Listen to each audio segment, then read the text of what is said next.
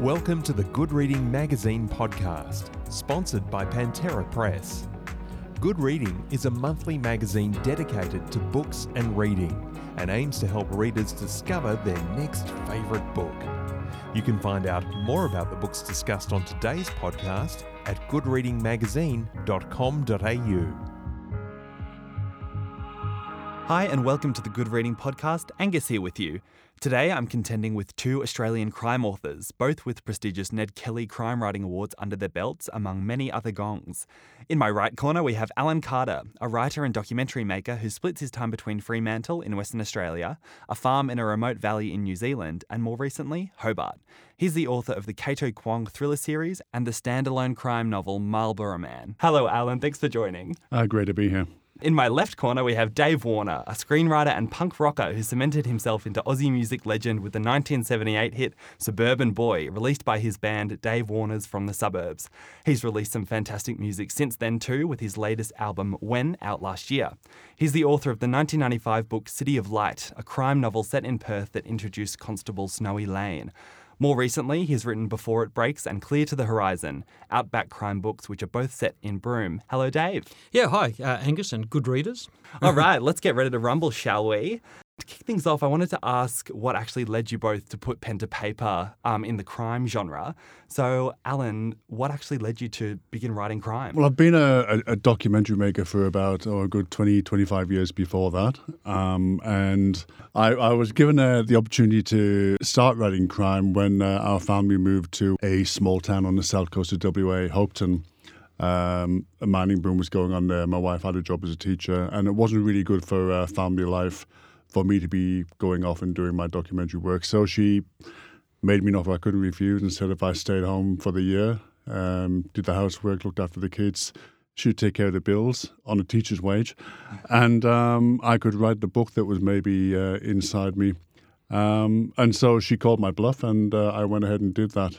And if I was going to write anything, it was going to be crime, because I'm a big crime reader, have been for many years, so that's what I aspired to.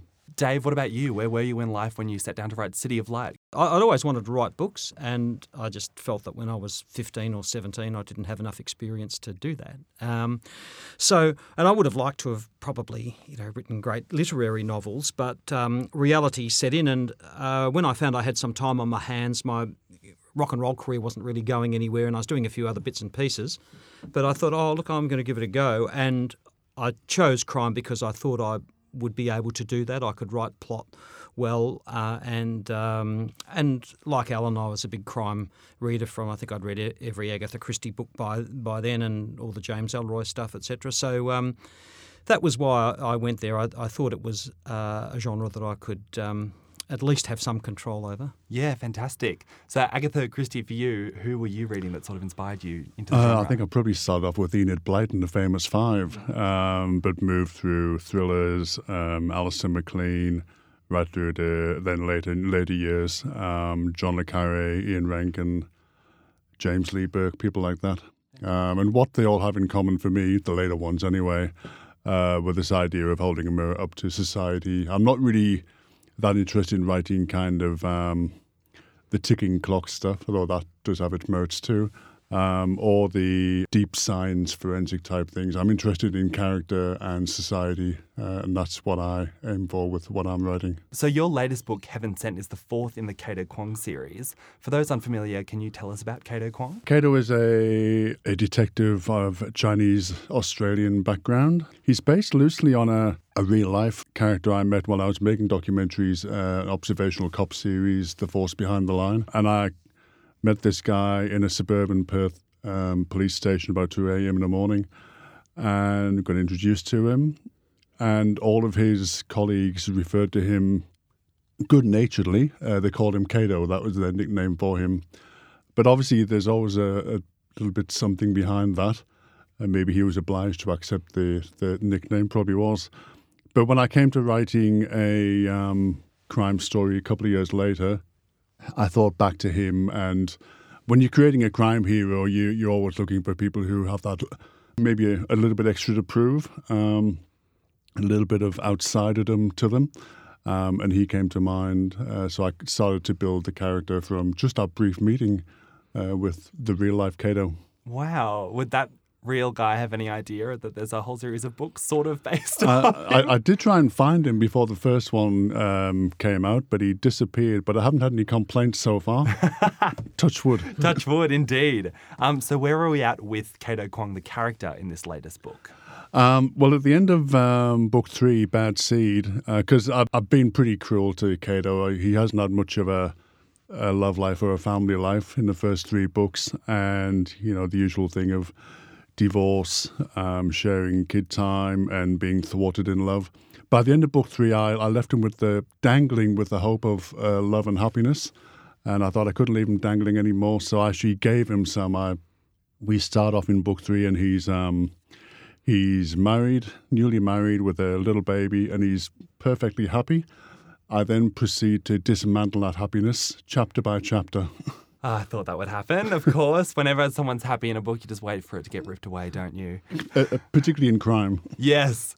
Dave, I mentioned in the intro your character, Constable Snowy Lane, that you introduced in your earlier crime books. But in Before It Breaks, you used a new character, the hard-on-his-luck Daniel Clements. But then in your most recent book, Clear to the Horizon, you brought those two characters together. How did that go?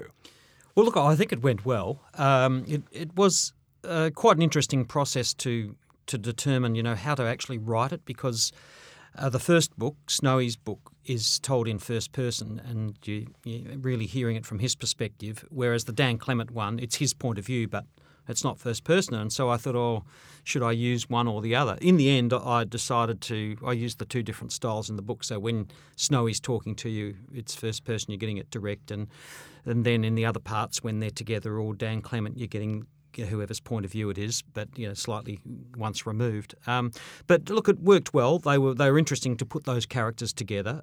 Dan has a lot in common with Snowy, but he's about 15 years his junior, and so it's partly me channeling what I was like when I was 42 compared to what I was like when I was writing the book 3 years ago or whenever, and they had similar things where they areas where they saw life through the same lens, and other areas where they were a bit dissimilar.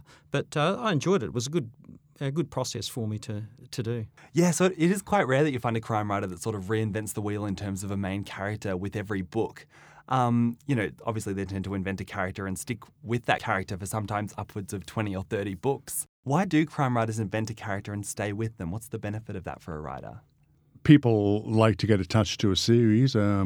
People become loyal to a brand, if you like. And so I have followed Rebus all the way through, for better or worse at times. And I think most of the crime writers I like, it's a series that I'm following. So there's benefits in that in terms of developing a character over many years, and also developing a following for what you're writing as well.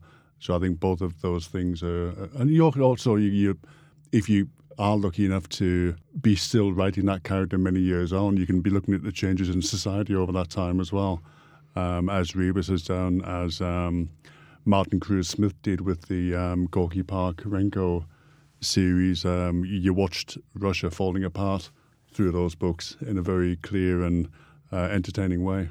Yeah. Dave, do you find the same as a writer and a reader, that you prefer that one character going all the way through? No, I'm a bit different. I think readers prefer, or they really like a series book. For me, when I write the book, kind of the novel almost appears in an embryonic form in my head, and that determines who the character is going to be in the novel. Like in my newest book that will come out next year, River of Salt is the name of that, and that's a completely new character. Personally, both I like reading new things, and I like reading series. I was a very, very big fan of the Wallander series. I enjoyed Hercule Poirot or Sherlock Holmes or whatever. So, and I think readers do like it because they know I enjoyed that person. They feel that they've got to know someone, and it's somebody whose company they share in the intimate surrounds of their boudoir or the lounge room.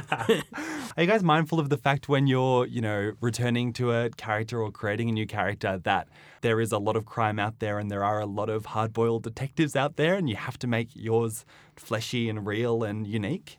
Yeah, well, definitely. And I think it can become a trap. Like I've I found, I think as I've said to Al on occasions when we've talked about it, that the Rebus series, I got a bit bored with it. You know, like it was great in the 1950s, the hard-boiled cop who's a loner, but it can just become such a cliche, and it can even become a cliche within the series of a particular character to always be the same. So, I quite like a bit of variety, and I don't mind that someone's got a partner, or, Stephanie Plum's a single gal in New Jersey who always picks the wrong guy or whatever. To me, it's kind of interesting to spin them around, but there will always be a place for the loner cop or detective.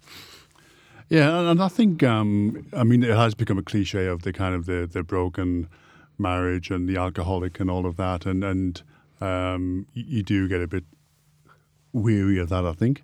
And there's an awful lot of competition out there, and the competition is also, I've found of late, becoming, you read reviews of books where you have a jaw-dropping twist, and you're thinking, oh Christ, I've got to come up with a jaw-dropping twist now, and you can, and sometimes you're thinking you're really up against it, and you just want to kind of enjoy being with that character and unfolding a story, and not doing the jaw-dropping stuff, and just kind of reflecting upon the nature of society and relationships and the stuff of life, which is not always jaw-dropping, but can still be quite telling in its own way as well. Alan, you did branch out and invent a new character for Marlborough Man, which is set in New Zealand and follows Nick Chester as he chases down a killer dubbed the Pied Piper. How did that book elbow its way in between the Cato novels? Well, basically, when I first moved to New Zealand, I was meant to be writing what became Heaven Sent, the book now, Cato 4. But where we were living,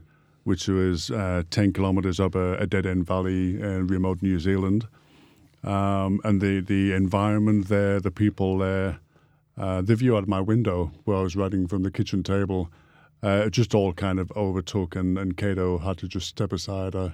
We had what do you call it? A conscious uncoupling. We need to take time out from each other. So Marlborough Man was born, and it features an expatriate Geordie who finds himself stuck up a dead-end valley in New Zealand and wondering how the hell he got there. Funny that.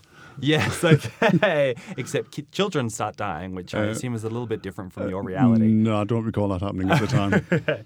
You said that the Cato books are more political than Marlborough Man. How so? I think I am very much focused on the zeitgeist of Australian society, and there's a lot of zeitgeist in Australia at the moment. And so that comes out a lot more in the Cato series. With Marlborough Man, I think there's a bit of stuff about society in there and environment, but I think it's less overtly political, I think, than the Cato series. The latest one, I'm pretty well focused on the issue of homelessness, and I find that it's become a more visible issue, and in Fremantle it became a more visible and a more political issue because of the nature of Fremantle itself, which as a city prides itself on being quite progressive and funky, but at the same time had a heart-rending moment trying to tread a line between the hawks and the doves of the new Fremantle and deal with the homelessness issue that was out there.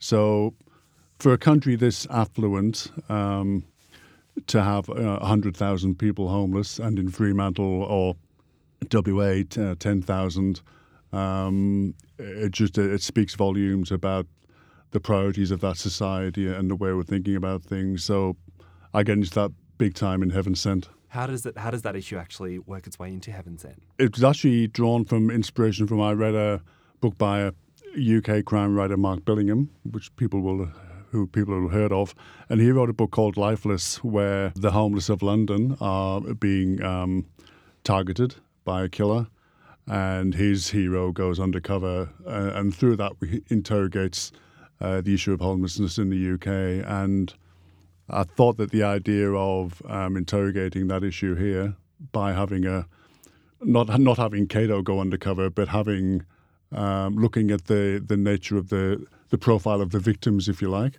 as a way of interrogating society, was what I would do. So we have homelessness as an issue in the book, and the victims are from that very vulnerable section of society. and the attitude to the victims, the way the media treats that issue. In terms of trying to put a face to some of those statistics, that was quite important to me. And for people to be seen that it's not all about rough sleepers. Many people don't realise it, but they quite possibly are 2 paychecks away from the street themselves, particularly in a place like WA, but also here in Sydney, where you have very high mortgages and very casualised work. It's quite a vulnerable situation to be in. Absolutely, yeah. Dave, what about you? Do you view your books as political in any way? Well, the first couple, City of Light and Big Bad Blood, were very political in terms of institutional corruption. I guess I was interested in following that line of those 1940s, 50s LA crime novels, which tended to have political corruption as a kind of core to the mystery. And so just in terms of the writing process and what it could give you, I thought that was good. But it did coincide very strongly with what became known as WA Inc. for the first book.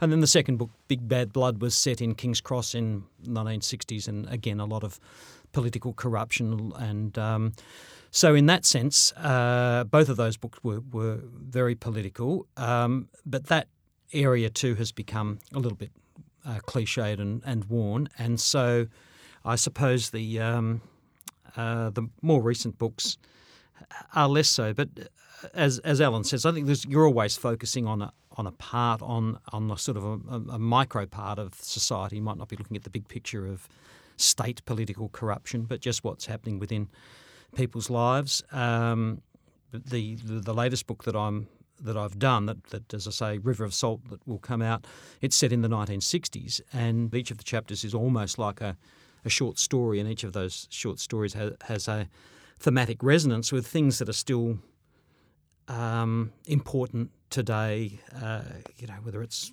racism or feminism, that still echo and are still a large part of debate and in today's society. It was a good way to do it, put it in the 1960s, and you can see that there's slight differences, but all those issues are still there.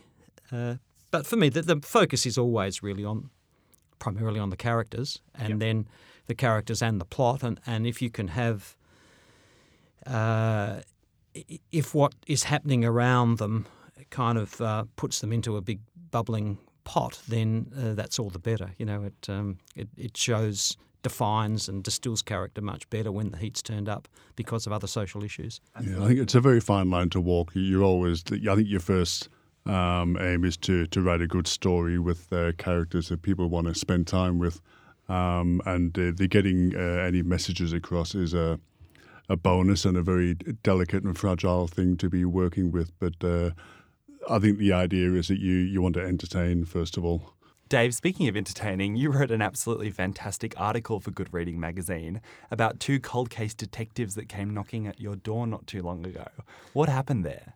Well, this was around about, I suppose it was about 6 or 7 years ago now, and there were a couple of guys in suits turned up at my door, knocking on the door, and said, "We're cold case detectives from Western Australia." And initially I thought these guys were there had been a gig that I was playing with my band Dave Warners from the Suburbs back in 1978 where a girl had gone missing from that, and detectives had interviewed me to see if I recognised anybody in the crowd or recognised her. And I thought it must have been related to that. As it turned out, they realised later the girl didn't go missing from that gig. She was seen a few hours later. She'd gone home, and then she did disappear basically within that 24 hours. But no, these ones then said, we're part of the Claremont serial killer case, which is Australia's longest running and most expensive crime cold case ever, and 6 people have named you as a suspect. So can we have a chat? They said, look, you're right. You're down near the bottom of the ladder, but you're on it nonetheless. Exactly. But we're in Sydney and interviewing people, and so I said, we'll come in. So we spoke, and I gave them a DNA sample, and it was a really interesting thing. And they said, "Why do you think people have nominated you?" And I said, "Well, I guess it's because I wrote City of Light, in which girls went missing from the area pretty much where the Claremont serial killer girls went missing." And so I guess, people assume, and then there was a lot of assumption that all these girls must know somebody to get into a car with them, and the girls who actually really were abducted. So I suppose that, people like the spectacular thoughts of, well, it could be him or... You join the dots, basically. Yeah, exactly, yes, and big finger pointing at me. Thanks, Alan. And at that stage, I'd stayed away. I'd always thought that the Claremont serial killer case was kind of a perfect case for Snowy to investigate. And when I say that, I don't mean the actual case, but I do like to take a big real crime because it kind of impacts people and manipulate it around the edges. It gives the readers who are familiar with that a greater resonance, I think, when they're reading the story. And for me as the writer, because I've got personal, emotional connection to that crime, it means that I'm probably also have this kind of better resonance or handle on it. So I had thought for ages about doing that crime, and it was a logical one for Snowy to kind of come out of retirement in a way and do. But I'd resisted it because, it wasn't the sort of thing. City of Light came out, and it was 3 months after City of Light came out that the first of the girls disappeared. And, I had 3 girls missing and 3 girls went missing in real life.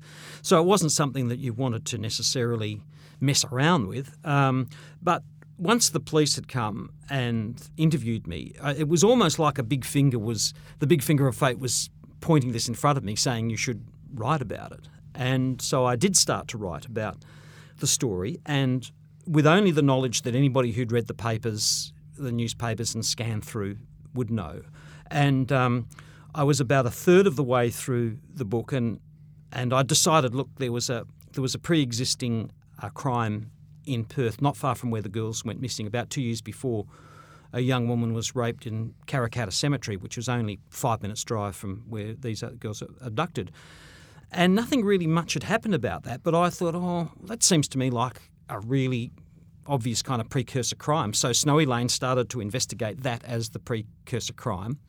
And lo and behold, as I say, 3 months into the book, I'd got about a third of the way through, it was revealed that there had been a DNA link between the rape in Karrakatta in the real crime case to some DNA that was found around one of the girls' bodies who'd been found.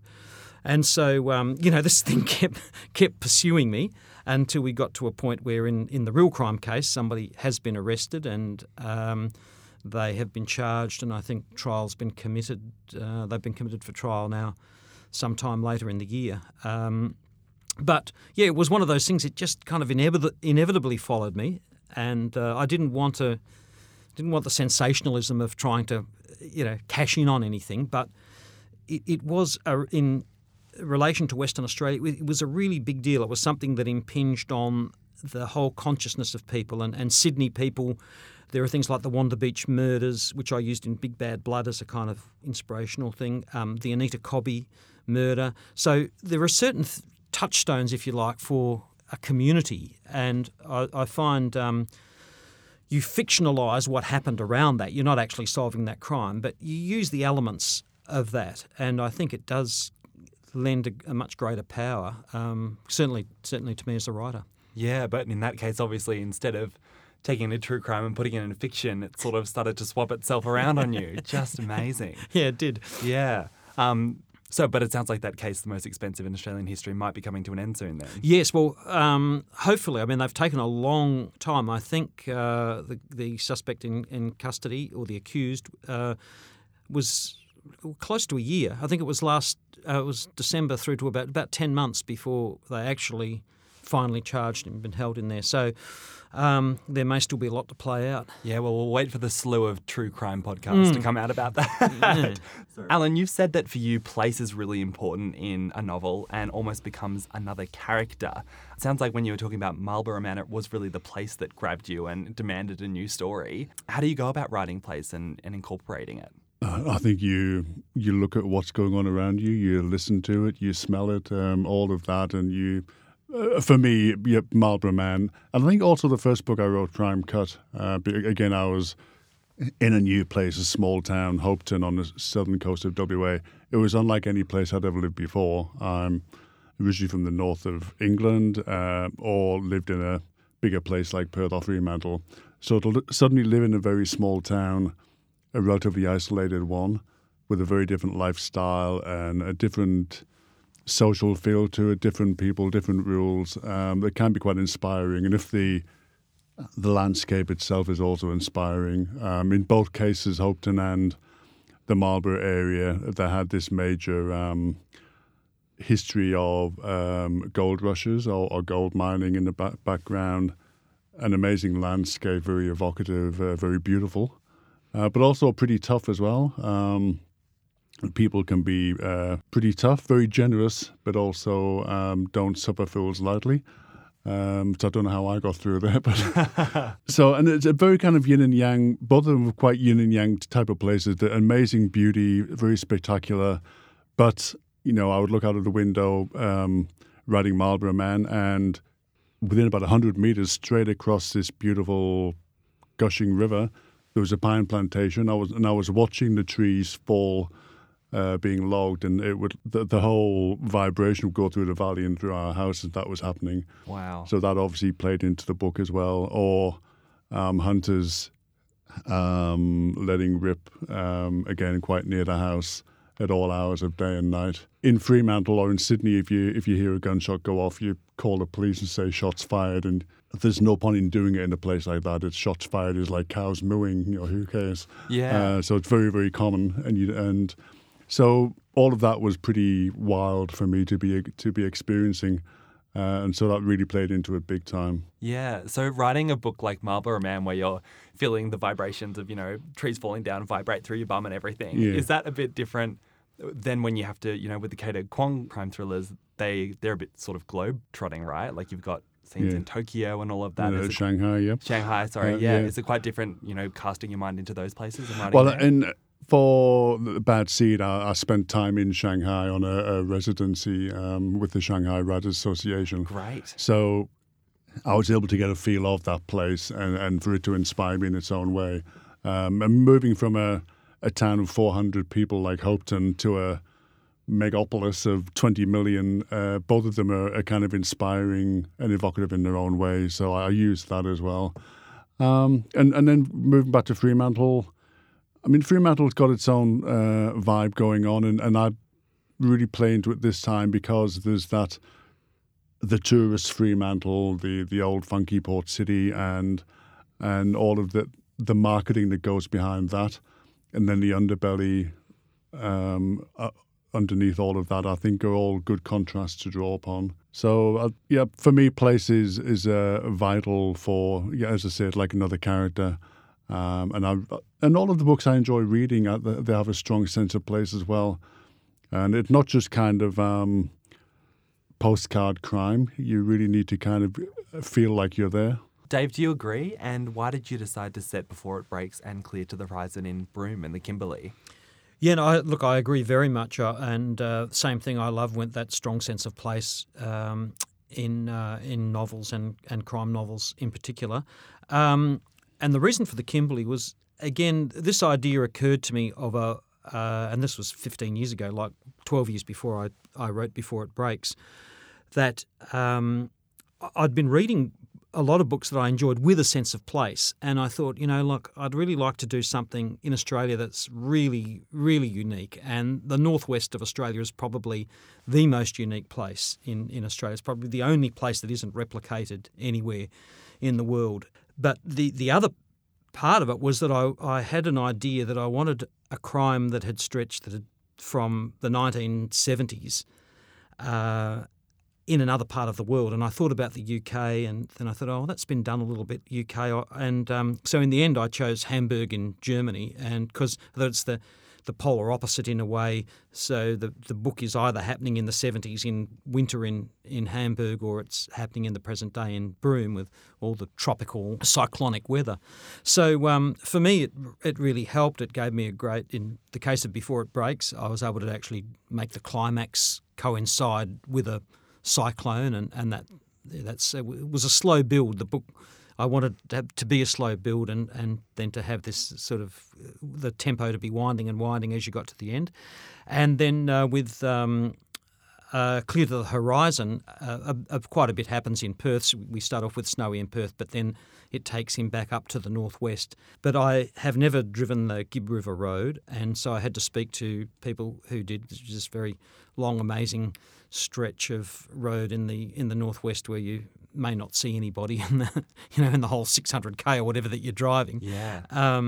So and that was really, it was actually even interesting with my editor. We'd be going through stuff with different versions from people about how long these things would take to drive, and she's saying, "Oh, this can't, Snowy couldn't reach here," and I'm saying, "Well, according to my one, he couldn't." A bit more liberal understanding of speed limits, maybe. Yeah. What is the landscape like up there for people who haven't been? Red earth, desert, lots of desert, but then spectacular, what you would call low mountain rock ranges that you can just imagine. I think I describe them as like Lego blocks dropped by prehistoric monsters. So if you imagine the T-Rex or something wandering through some land, that's where you would get it. It's Broome itself is coastal and huge long beach, which a lot of the time of the year you can't swim in because the jellyfish will kill you, or crocs or something will swim around you. So it's very unique in that sense. There's loads of crocodiles and stuff up there in the northwest, and then inland, as I say, further inland, you've got red desert, and then you have these pools with quite large gorges with water in them, and if you just looked at that, you'd think, oh, this is like Colorado or somewhere, but you go expand out 15 or 10k from there, and you're back in the desert. So and of course it's so huge. The other thing that appealed to me was the fact that the cops doing this have to. The only way they're going to investigate things, they've got to get into planes and drive in planes and then try and investigate things in 40-plus degree heat. And I've done a couple of tours up there, and I've driven through Marble Bar and those places, so I was able to draw on that from personal experience. But it is very unique. So it's I guess you'd get the same in Death Valley or Arizona. But it gave me a lot of ways to be able to spin those stories. Speaking of that really unique Australian landscape, Alan, you've said that New Zealand and Australia are long overdue to take over the mantle of Scandinavian crime books and TV shows as well. Why do you think so? Probably because of the quality of the writing. I mean, there's some great writing going on in both countries, and you have amazing landscapes and setting to put them into. So I think it has many of the ingredients that makes Scandi noir so marketable. I see no reason why you wouldn't have that here. You've got people like Jane Harper kind of taking over the world with what she's done and kind of putting that red dirt out there big time. So I think yes, we're long overdue. Yeah, Dave, do you agree? Yes, in the book sense, it will be hard for us to overtake, I think, Scandi noir television, because my experience here is that broadcasters tend to treat people here like children. They treat their audience like children, and they don't want anything that's too complex. Whereas the Scandinavians don't care about that. They go, oh, here's a complex book, or they'll do a complete original crime series. It's got loads of twists and turns. It finishes on cliffhangers. And a lot of this stuff is discouraged in Australian television because they figure that if people miss an episode, they won't come back for the next episode, and they figure that, oh no, people will get confused, sometimes because the television executives themselves get confused. Right. Yes.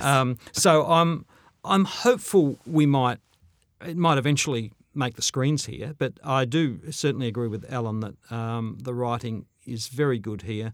The Scandinavians are terrific. They have a great way with their characters. They have and I don't know, maybe it's because their culture is old and there's a lot of tradition about it, despite the fact that, like everybody else, they're getting an influx of new people. But there are certain elements of their stories, this kind of Lutheran,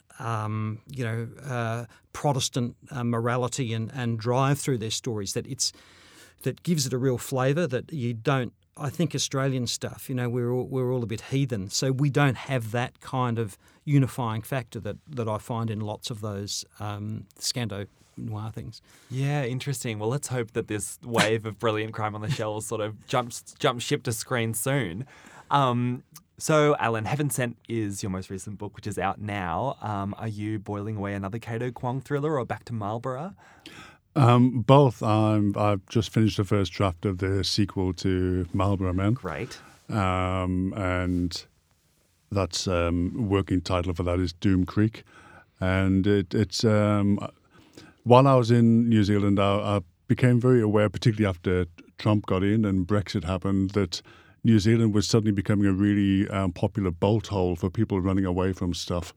And so there are a lot of a remarkably high number of very rich Armageddon preppers moving to New Zealand and building bunkers out in the bush there. And so they've voted the wrong people in, or they voted for the wrong thing, and then they're running away from that to New Zealand. So I found that quite interesting.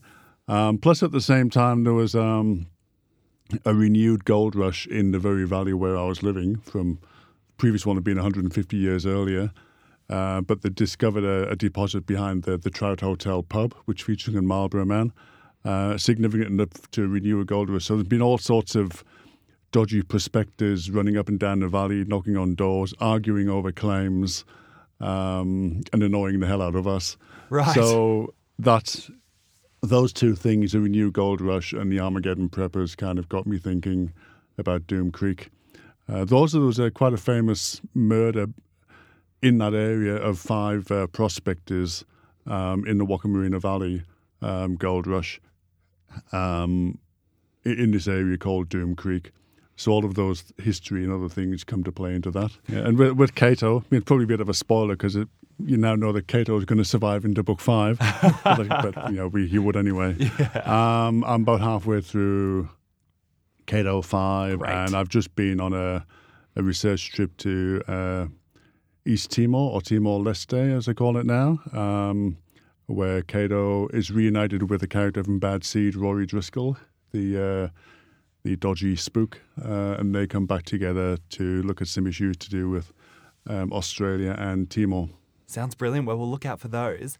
And Dave, you mentioned River of Salt. So a new character, a little bit of a new style here. Are your readers going to find it familiar or something a bit new? No, it will be. I guess it'll be new. There's always going to be elements of my style that will be the same. But a new, a very new character. He's an American.